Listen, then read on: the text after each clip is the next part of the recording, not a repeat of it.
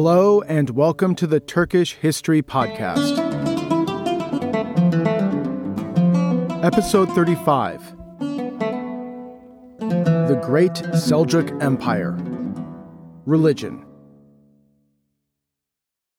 Before we begin, if you have been enjoying this podcast, I'd like to ask you to please subscribe, rate, and leave a review on Apple Podcasts or wherever you get this podcast. It would mean a lot to me and would help more people find the podcast. Thank you for listening.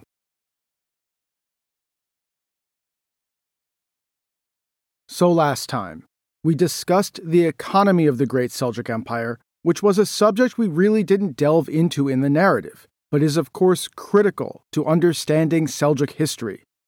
And today, we're going to dive in more detail into a subject we have discussed before: religion. And this subject, of course, above all, revolves around the messy relationship between the Seljuk dynasty and the Abbasid Caliphate. Now, if you'll recall, when the Seljuks swept down into Khorasan and Iran from Central Asia, they were essentially refugees who were very ill at ease in these new lands that they had come to. They were steppe nomads, wild Turkmen tribes led by a dynasty of obscure and provincial origins, who, though nominally Muslim, were largely unfamiliar with Islam and the broader customs of the Muslim world. And as they then conquered and indeed negotiated their way into power, religion began to play an increasingly important role in legitimizing their rule. Remember that Tuhrul was not really a great barbarian conqueror on horseback. He was more of a diplomat on horseback, determinedly working within the existing political system of the world he found himself in. And the religion of Islam was crucial to this. By becoming a proper Sunni ruler, he was making his alien Turkish dynasty less alien to the settled elites of the Muslim world. He made them acceptable overlords, despite, their hordes of Turkmen. And as he pitched his new dynasty to the elites of the Muslim world, he continuously presented himself not just as a Muslim ruler, but as a deeply orthodox Sunni ruler. In essence, Tuhrul pitched himself as the restorer of order and Sunni orthodoxy at a time when Iran was ruled by the Shia Buyids and their emirate was falling into a sort of chaotic collapse. And critically, he pitched these two things as actually being the same thing. Why is there disorder? Because Iran is ruled by heretics. And I am the man to stop that. I will restore proper Sunni rule, and I will end this petty squabbling and war. Orthodox Sunnism therefore became incredibly important to the dynasty at the very beginning of its rule as a way to legitimize the conquest of the Muslim world by people who were basically outsiders to that world. Being rigorous Sunnis was a part of making the Seljuks and their wild tribesmen less alien to the elites of the settled world, people they needed if they were going to convince their way into power. This ultimately culminated in Tuhrul being invited into Baghdad by the Caliph and being proclaimed the king of East and West, the man to not only end the local disorder, but to end the general disorder that had prevailed in the Islamic world since the anarchy at Samarra. The man to reknit the Muslim world and restore order and Sunni orthodoxy everywhere. This then really began the relationship between the Seljuk and Abbasid dynasties, which the older primary sources all describe as one of mutual support. Indeed, vigorous Sunnism is sort of the hallmark of Seljuk propaganda. And on some level, this is true. Both sides really did need each other. As fundamentally steppe barbarians in the eyes of the civilized Arabs and Persians, the Seljuks really depended on the caliphs for legitimation. Recognition by the caliphs was critical to getting the elites of the Muslim world, the nobles, judges, civil officials, and so on, to accept Seljuk rule. It was how steppe power was in essence laundered to make them proper Islamic rulers. The support of the caliph was also critical to the Seljuk dynasty, presenting itself as the defender of Sunni orthodoxy, which, as we said, was a key component of the regime's legitimacy. Furthermore, marriage into the Abbasid dynasty was also an important part of legitimizing Seljuk rule. The Seljuks had, of course, arisen from an obscure and lowly ranked Oghuz tribe, and marriage into the Abbasid dynasty not only created sultans with Abbasid blood, but the act of marriage itself demonstrated that the ancient and venerable Abbasid dynasty recognized the upstart Seljuks as equals. And on the Abbasid side, remember that it was the Seljuks who had defeated the Shia Buyids, releasing the Abbasid dynasty from its virtual imprisonment by the Shia emirs. And on a more material level, the Seljuks did in general defer to the caliph's temporal rule in Baghdad and its environs. And more importantly, they made sure to provide the Abbasid caliphs with funds in addition to the traditional markers of respect and deference. We have ample evidence in the sources of Seljuk sultans sending sizable gifts to Baghdad, in essence, giving the Abbasids a cut of the proceeds of conquest. And across the empire, the Seljuks ordered the khutbah to be read in the name of the Abbasid caliphs, not in the name of the Shia Fatimid caliphs in Egypt. This expanded the reach of the caliph's suzerainty, and indeed his power. Remember, as we discussed in our episode on the state, the ulama, the religious establishment across the empire, was in essence a third branch of government, and one that was, in many ways, under the control of the Abbasid caliphs. It was the caliphal authorities who appointed the qadis, the judges, with the sultans merely confirming them. And throughout the Seljuk period, we see not only the rise of the military men as we discussed earlier, but the rise of the ulama, the community of Islamic scholars. As illiterate and perhaps barely Muslim Turkish soldiers took over much of the temporal authority, the law, the administration of justice, fell more and more into the hands of the religious establishment. Indeed, the Seljuk period is largely seen by modern historians as starting both a Sunni revival and the homogenization and ordering of Sunni religious and legal practice, though there are important caveats here that we will get to shortly. In short, most Islamic sources follow the Seljuk line of Sunni revivalism and mutual support between the Abbasid caliphs and the Seljuk sultans. But as we have already seen, this picture of happy cooperation between the sultans and the caliphs is not entirely accurate. However much Seljuk propaganda wanted to present the sultans as loyal servants of the caliphs, righteously restoring Sunni orthodoxy and reknitting the lands of Islam under the proper form of the true faith, the reality was far, far messier. To start with, there was a great deal of tension between the Seljuk and the Abbasid dynasties. Remember, the Seljuks were clearly the senior partner, the ones with the soldiers and the Turkmen tribes. They had the military force to do basically whatever they wanted. Their powerful steppe armies were far and away the most powerful military force in the Islamic world, even while they lacked the cultural and religious legitimacy that the Abbasids provided. So even as both sides needed each other, they also feared each other. Seljuk sultans always worried about the expansion of caliphal power, and that maybe a caliph would try to recognize another claimant and thus spark a civil war. And for their part, the Abbasid caliphs always wondered if perhaps the Seljuk dynasty would finish them off and claim the caliphate for themselves. But while the Muslim world was ready for Turkish sultans, it wasn't quite ready for Turkish caliphs yet, and it would not be until the days of the Ottomans that Turkish Sunni rulers felt ready to make that final jump. Indeed, only Melik Shah, the most cooked Seljuk sultan of all, seems to have contemplated doing away with the Abbasids. And the result was, of course, his assassination.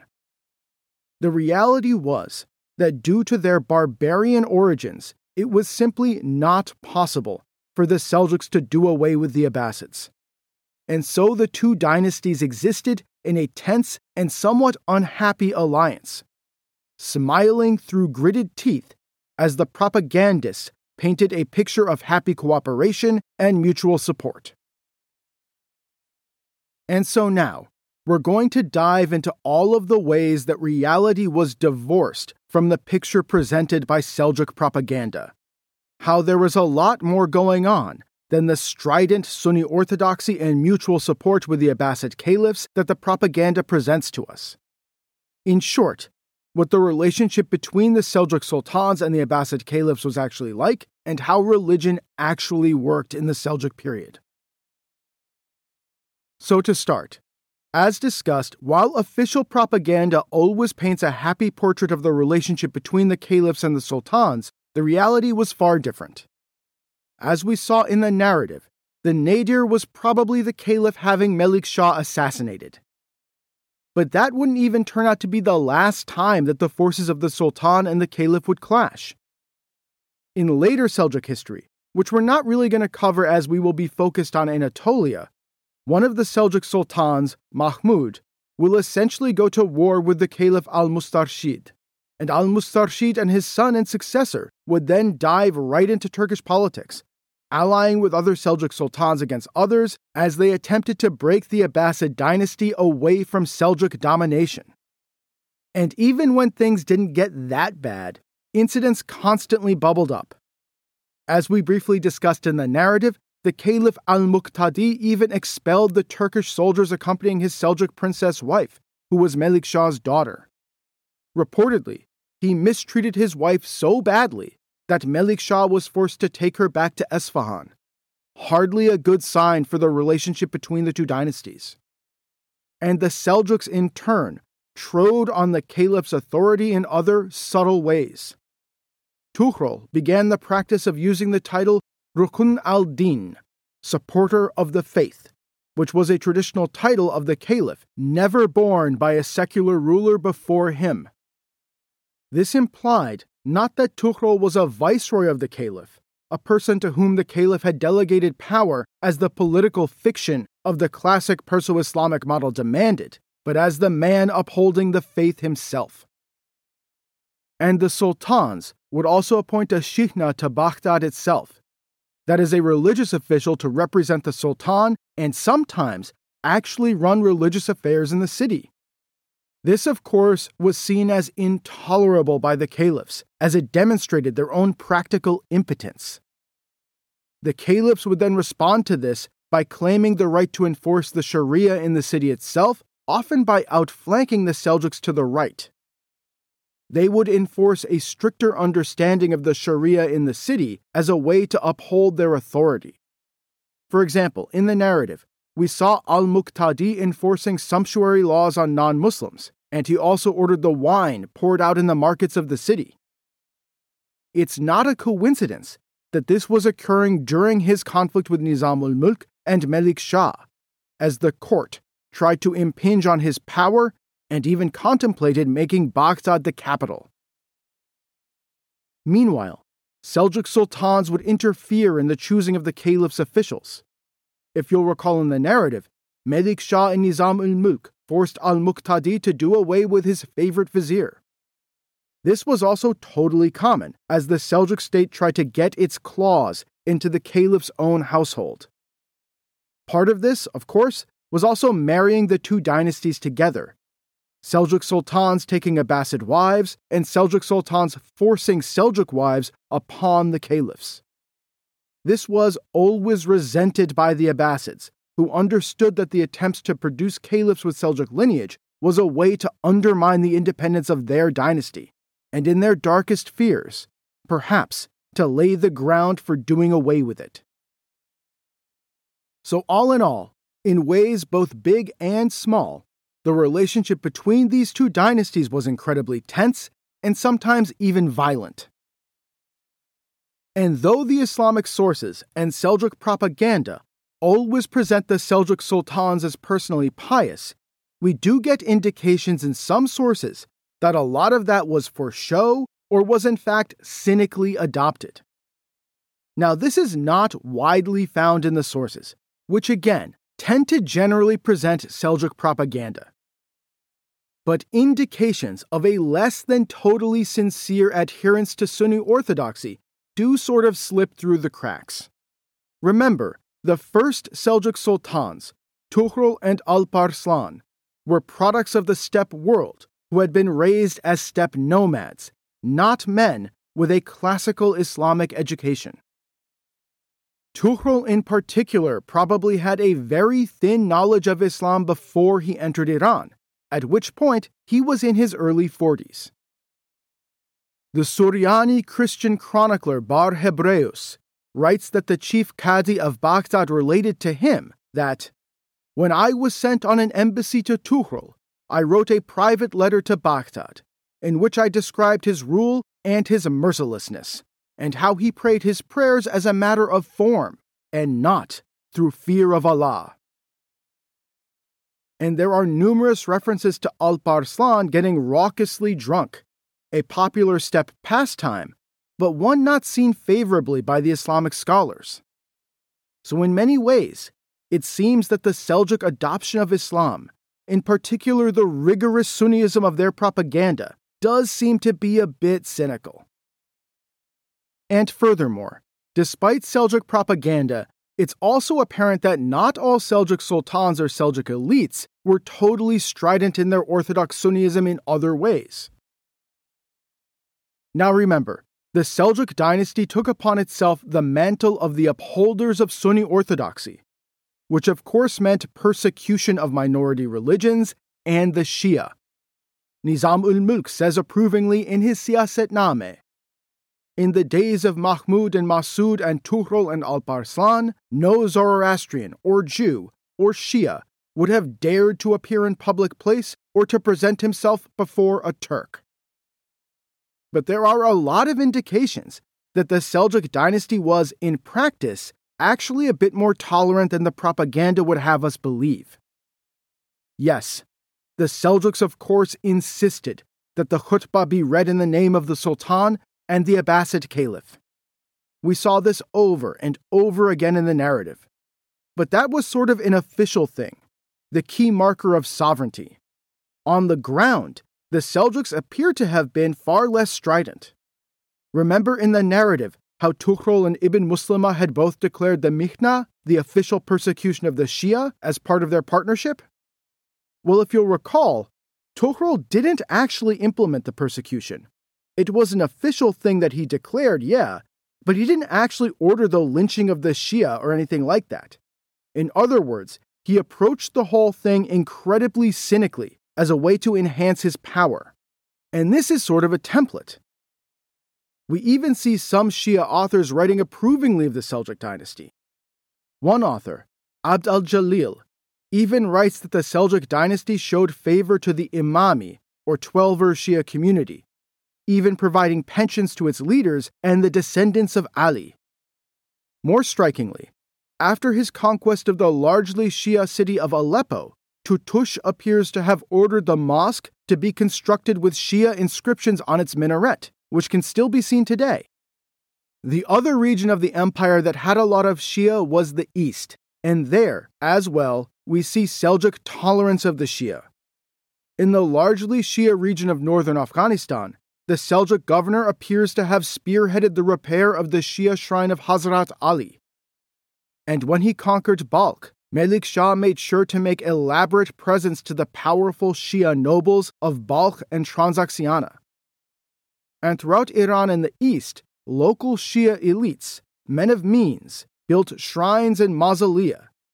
This must have been done with Seljuk approval. There are even mentions of powerful Shia bureaucrats hailing from the east, even if the top ranks were closed to non-Sunnis. So while Seljuk propaganda and Nizam-ul-Mulk insist on the vigorous Sunnism of the Seljuks, reality was far more mixed. It seems that tolerance of the Shia at least where it was beneficial to the House of Seljuk, was mixed with persecution. And I think we should actually see this mixed on and off tolerance as part of the generally cynical way the Seljuks appear to have approached Islam. Where it was useful, they would persecute the Shia, but where this would be counterproductive, they would not, and indeed would often support the Shia in such regions when it was useful to them. So a much more mixed view than that of the official Seljuk propaganda, which basically paints them as Sunni fanatics. We see a similar story in the conflict among the Madhhabs, that is the school of Sunnism, mezhep in Turkish. See, Sunnism is not monolithic. It is divided among 4 madhhabs, or schools. These are the Hanafi, which is followed in Turkey today, the Maliki, the Shafi, and the Hanbali schools. Though at the Seljuk time and in the Seljuk domains, there were only 3 schools, the Hanafi, the Shafi, and the Hanbali. Now, the differences between these schools are somewhat esoteric. Basically, it's about how you should interpret and apply the Sharia, coupled with somewhat different theological and philosophical points of view. But we should not make too much of these differences. Indeed, they mean very, very little to believers on the ground. Basically, the differences are things that really only concern religious and legal scholars, people who are asked to opine on what the Sharia ought to say in a given situation or on some philosophical question.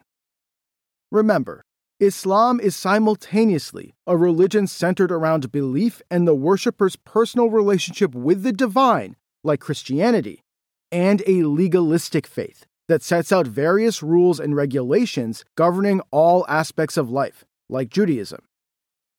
The difference among the madhhabs really go to that second aspect of Islam, how the religious law, the Sharia, ought to be applied. As such, the differences between the madhhabs really aren't of much interest to average Muslims. It really only concerns religious scholars and judges. But therefore, this is deeply and intimately connected to how the Seljuk state's legal system worked, something that we briefly discussed in our episode on the state. If you'll recall from that episode, in essence, the judiciary was a separate branch of the government, but one only barely under the control of the sultans. The religious jurists would apply the Sharia, which in essence functioned as the law of the state governing day-to-day life. Things like familial law, commercial law, criminal law, civil law, and so on. There wasn't really a legislative function of the state as we would think of it today. There was no legislature, there was no civil code. There was only the Sharia. This is sort of a huge deal if you think about it. So much of what our modern states do is make laws. And while the sultans could issue firmans, that is, orders and decrees that ordered or forbade certain things, at its core, the actual law was kind of outside the control of the state. The question, therefore, was really who is going to apply the law, and how are they going to interpret it? Because we must remember that as a practical matter, there isn't just one Sharia. It's how you interpret it that makes a huge, huge difference.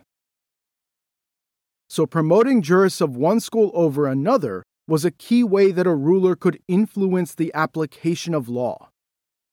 Now, some of these jurists and scholars would serve as qadis, that is, as religious judges. The qadis usually came from the nobility or from the urban bourgeoisie classes and would be trained in a madrasa.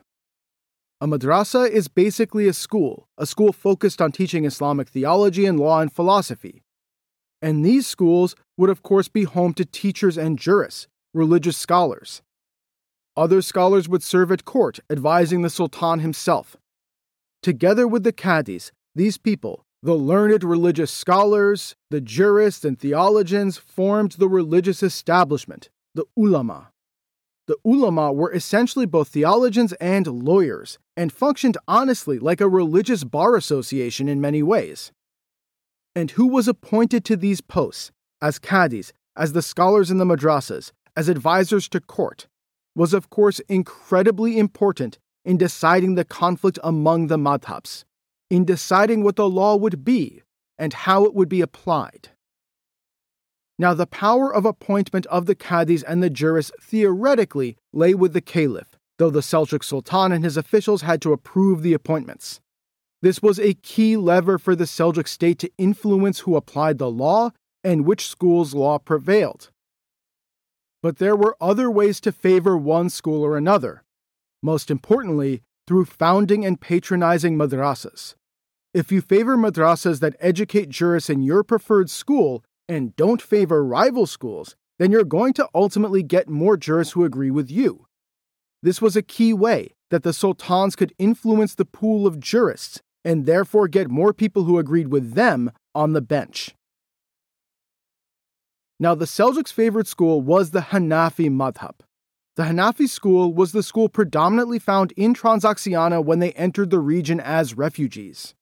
They then carried this school west. And indeed, Hanafiism is today the school of Sunnism found in Turkey, as well as being the predominant school in Syria, the Levant, and Iraq. This is in fact a key legacy of the Seljuks. But aside from proximity, the Seljuks like that Hanafiism is in general very deferential to the secular ruler, and it is particularly lax on who qualifies as a Muslim. It requires no knowledge of the Quran or the Sunnah or keeping with any Islamic practices, and maintains that reciting and believing in the Shahada is the only requirement to be a Muslim. This makes it the perfect fit for Turks, whose knowledge of Islam might be very shaky, and who also want religious scholars and qadis who defer to the ruler. And the traditional Seljuk sources, the Seljuk propaganda, of course paints the Seljuk as rabid and militant supporters of Hanafiism. This means building Hanafi madrasas to educate scholars in the Hanafi school and making sure that Hanafi judges were appointed. And there is a great deal of truth to this. We see Hanafis appointed everywhere, even in areas where there was no meaningful Hanafi presence before the coming of the Seljuks, places like Syria and Iraq. And this era was in general an era of homogenization and formalization of Sunnism, which was also a key legacy of the Seljuks. By building large numbers of madrasas and seeking to standardize the religious education along Hanafi lines, the Seljuks in essence fostered a Sunni revivalism that saw the religious establishment become both more powerful and more homogeneous. There is even some evidence of truly militant Hanafiism. In one instance, a Hanafi Qadi in Damascus attempted to declare that the followers of the other madhabs were infidels and had to pay the jizya. But of course, this is not the whole story. See, prior to the rise of the Seljuks, Hanafiism was not the school favored by the Abbasid caliphs, who tended to support the Hanbali madhab. The Hanbali school, today most famously supported by the Saudis, is less deferential to the secular ruler and is a bit stricter both in who constitutes a Muslim and in the rules of legal interpretation. For an Abbasid caliph trying to gain power and influence over sultans and emirs, it was of course a preferable interpretation. And separate from both, in the East in particular, the Shafi school seems to have had a large number of adherents. The Shafis tended to be a bit more open to mystical forms of Islam, Sufism, and promoters of the theological doctrine of Ash'ariism, whereas the Hanafis tended to support the theological doctrine of Maturidism. Now, I'm not going to go into the details of these theological doctrines, but they basically deal with both the interpretation of the texts of Islam and the question of free will, the role of reason, and so on. The important thing to note for our purposes is that they are different, not the actual nature of their differences. So throughout the Seljuk era, we do see continued conflict among the madhabs. And while the Seljuks of course favored the Hanafis, they weren't as rigidly dogmatic about it as the propaganda would have you believe. In particular, the Seljuk relationship with the Shafi school seems to have been in many ways pretty cordial. The first Qadi appointed to Damascus by the Seljuks was in fact a Shafi, and one of the largest networks of madrasas in the east of the empire was a Shafi network. Shafis could also be found in the highest ranks of the Seljuk court, though they would occasionally be purged in favor of the Hanafis.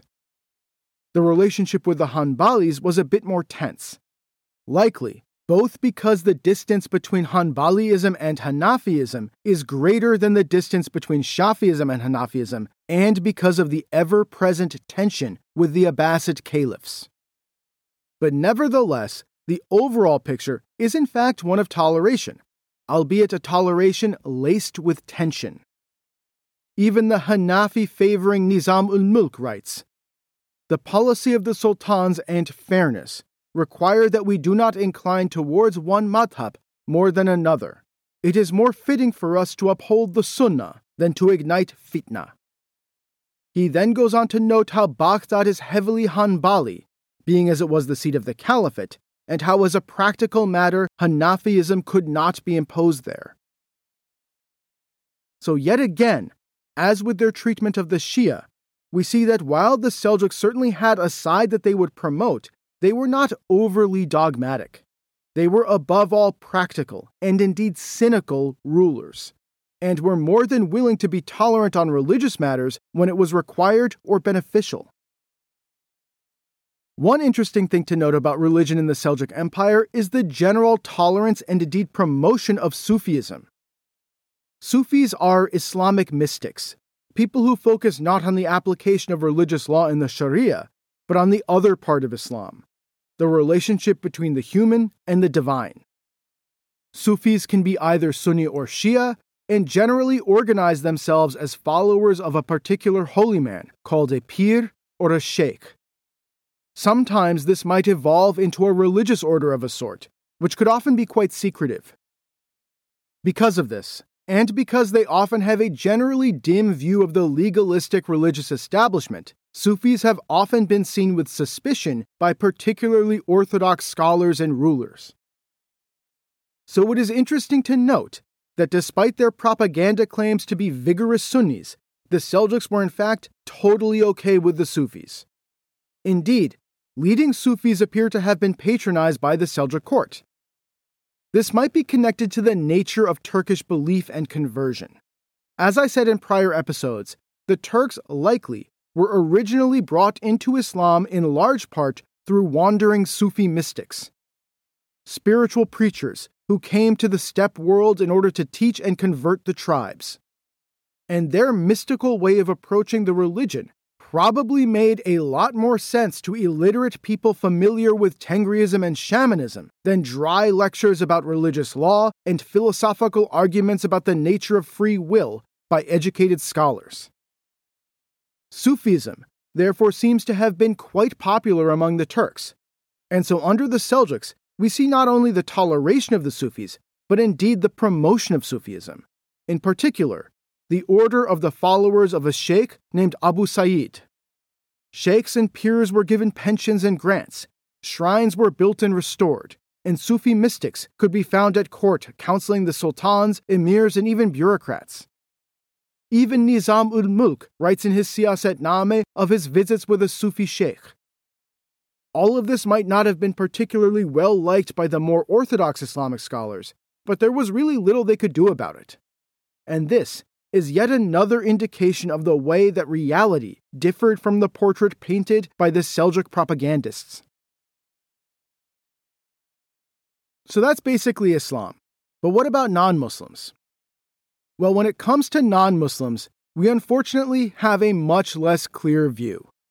The Islamic historians, unfortunately, barely mention the Christians, Jews, Zoroastrians, and others who lived in the Seljuk domains. We have much better records for the neighboring Fatimid Caliphate of Egypt, where the famous Jewish scholar Maimonides resided in the 12th century, and where many works of Jewish and Christian authors have survived. But that said, we do have something of a view into the treatment of some non-Muslim minorities, namely Jews and Christians. Unfortunately, we don't know much about the other non-Muslim minorities like the Zoroastrians or the Yazidis. I would love to know more, but unfortunately just nothing has really come down to us. And while I say minorities, in some areas of the empire, these people would have actually been majorities, namely in parts of Syria, Iraq, and even Iran. And here again, we see a complicated picture: tolerance mixed with oppression. To start with, in general, religious minorities in the Muslim world in the Middle Ages were tolerated. they generally did not face truly existential risks to their livelihood as religious minorities in parts of Europe did. Though I would note that the common view of medieval Europe as being intolerant is a bit of a simplification, as some parts of Europe, including the Byzantine Empire, were also fairly tolerant of religious minorities. In a pattern that is going to continue into the Ottoman era, these religious minorities were essentially governed through their religious elites. That is, the Seljuk state would recognize the leaders of these religious communities, the rabbis, the priests, the patriarchs, the Zoroastrian priests, and so on, and in essence, delegate to them the right to rule their religious communities. If you think about it, this is somewhat similar, in a sense, to the ulama having the right to interpret the Sharia. You're just giving the minorities' priestly class the right to do the same thing. But another way to think about this is that the Seljuks basically set up the religious elites as temporal rulers of their flocks, which might not have been particularly welcomed by some of the members of those flocks. Yet the practice did allow religious minorities to continue to exist and basically practice their faith and live their lives according to the tenets of their religions. But while the existence of religious minorities was tolerated, we should not mistake that tolerance with equality. Non-Muslims face not only higher taxation, but a state that could become openly hostile. And we should never forget that life was overall much easier for Muslims than non-Muslims in the Seljuk Empire. Non-Muslims were also subject to sumptuary laws that forbade them from wearing certain clothing or consuming certain goods, or requiring them to wear identifying articles of clothing. And for the elites among the non-Muslims, there was always a sort of background pressure to convert, especially if you wanted to rise in the bureaucracy. But that said, there were non-Muslim communities in the empire that were incredibly important, and indeed influential and powerful. Foremost among them were the Jews. Baghdad had been a center of Jewish learning and Jewish life basically ever since its foundation at the beginning of the Abbasid period. And the history of the Jews in Mesopotamia went back far beyond the foundation of the city, deep into the misty past. However, as the Jewish community in Fatimid Egypt came to the forefront, really becoming the leading Jewish community in the world, the Jewish community of Baghdad came to be eclipsed. Nevertheless, the rabbis in Baghdad continued to receive requests for advice and guidance from rabbis across the Muslim world throughout the Seljuk period, and the Baghdad Jewish community retained a certain level of prestige and wealth. A Jewish traveler and chronicler, a rabbi named Rabbi Benjamin of Tudela, wrote that there were 40,000 Jews in Baghdad and that they dwell in security, prosperity, and honor under the great caliph. Jews were found elsewhere in the empire as well, throughout Iraq, Iran, and throughout Khorasan, Balkh, and Transoxiana. Esfahan, where the chief rabbi of Iran was based, had 15,000 Jews according to the Jewish sources, while Samarkand was said to be home to a staggering 50,000 Jews. And some Jews did indeed rise to positions of political power in the Muslim world. We of course have records of Jews who converted to Islam and became powerful viziers, but we also see Jews keeping their faith and rising in the political system. In the narrative, we briefly mentioned a Jew named Ibn Alan, who the sources say possessed an Iqta and was an ally of Nizam-ul-Mulk. This strongly implies that he was a powerful state bureaucrat. So while Jews were certainly second-class citizens, there were powerful Jewish communities in the empire along with powerful Jews. But we also do see some evidence in some Jewish sources of conflict with the Seljuk state, and even of revolt. The account of Rabbi Benjamin also mentions an extensive revolt against the Seljuks by a part of the Iraqi Jewish community led by a messianic Jewish figure named David Alroy. Benjamin relates that David preached and encouraged the revolt of the Jews against the Seljuk state, seriously alarming the Seljuk authorities, who began threatening the leader of the Jewish community in Baghdad, called the Exilarch. This ultimately led to David being murdered at the orders of the Exilarch and the Jewish community being forced to pay an indemnity to the Seljuk state. And as is unfortunately true basically everywhere in the world, there was of course a great deal of anti-Semitism. In our episode on the army, I read from the diary of the religious official Ibn al-Banna, while he also left us a poem, which was read during the birth of the son of the future Caliph al-Muqtadi, which read in part, "May you ever remain in the glory of an army, which is served from on high by the good omen. O community of reciters of the Quran and the Shuhud, may the curse of God be on the Jews." And that is far from the only instance in the sources of such sentiments being voiced. So while you would definitely prefer to be a Jew in the Seljuk Empire over a Jew in medieval Europe, we should not pretend like life was necessarily easy or that there wasn't a constant undercurrent of vicious anti-Semitism. Our sources on the Christians are a bit worse than those on the Jews, and so our view of Christian life under the Seljuk Empire is unfortunately a lot less clear. There were certainly large Christian population centers across the empire, in particular in Iraq and Syria, where Christians even formed a majority in certain areas. And there were also large Christian communities in Iran and in the East at this time. And of course, in the Caucasus, on the fringes of the empire, Christians were not only in the majority, but also, in some cases, vassal rulers subject to the empire. Many Christians in the west of the empire were Suryani Christians, that is, Syriac Christians, but they were from three different sects: the Nestorians, the Melkites, and the Jacobites. And these sects seem to have detested each other. Indeed, a lot of the surviving evidence about Christian life in the empire comes from records of these groups of Suryani Christians arguing about who should be the Catholicos or the Patriarch, the leader of the community, and appealing to the sultans and the Seljuk state to intercede against their rival co-religionists.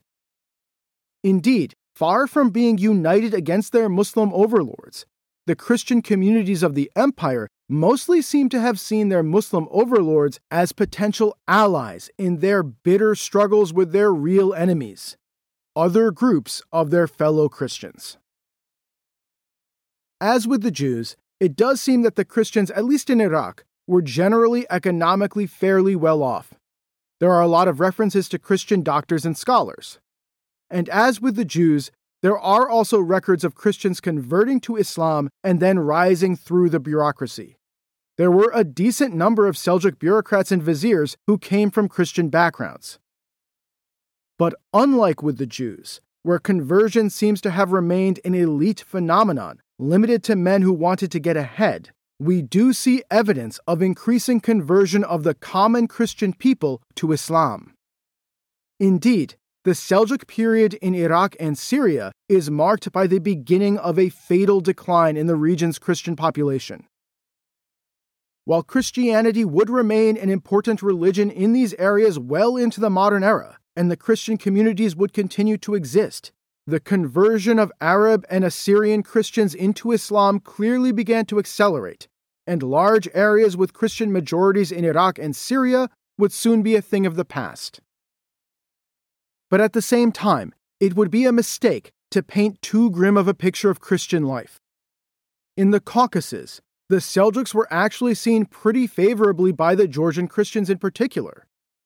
The Georgian Chronicle writes of Melik Shah, both by the unequaled extent of his empire, as well as by charming demeanor and kindness, he was the most excellent of men. His innumerable other virtues are known, his justice, mercy, and love for the Christians. Indeed, there is really only one instance of the Seljuks requiring the conversion of a Christian king in the Caucasus. Other than that, Seljuk overlordship actually saw an advance of Georgian Christianity, and even a strengthening of the Georgian monarchy. And in Iraq, Syria, and Iran, the Seljuk era also saw a great revival of Suryani Christian culture. There was a flowering of Suryani literature, poetry, and even theology and philosophy. Some modern scholars have even called the period a Suryani Renaissance. I've already quoted at length from the Suriani chronicler Bar Hebreus. Well, he wasn't the only Christian intellectual living and working in the empire. Under the Seljuks, public debates between Surianis and Sunni Muslims as to the rightness of their faiths became commonplace and apparently quite popular with the educated urban elites. And the Nestorian patriarch even wrote a great treatise defending and justifying Christianity in an attempt to convert Jews, Muslims, and Christians of other sects to Nestorian Christianity, which is quite astounding for this time. Try to imagine a Muslim scholar doing something like that in most of Europe at the same time. It's just inconceivable. Even more interesting to me is that there seems to have been missionary activity by the Nestorian Christians among the Turks. Probably already knowing the popularity of Nestorian Christianity on the steppe, and having seen with their own eyes the power of the Turks, the Baghdad Nestorian community dispatched bishops to the east to convert the Turks. Now, this didn't really come to anything, but it does show to me that even as they lived as second-class citizens in the empire, the Christians were still free enough to proselytize and even confident enough to dream of converting their overlords. And that's quite something by the standards of the Middle Ages.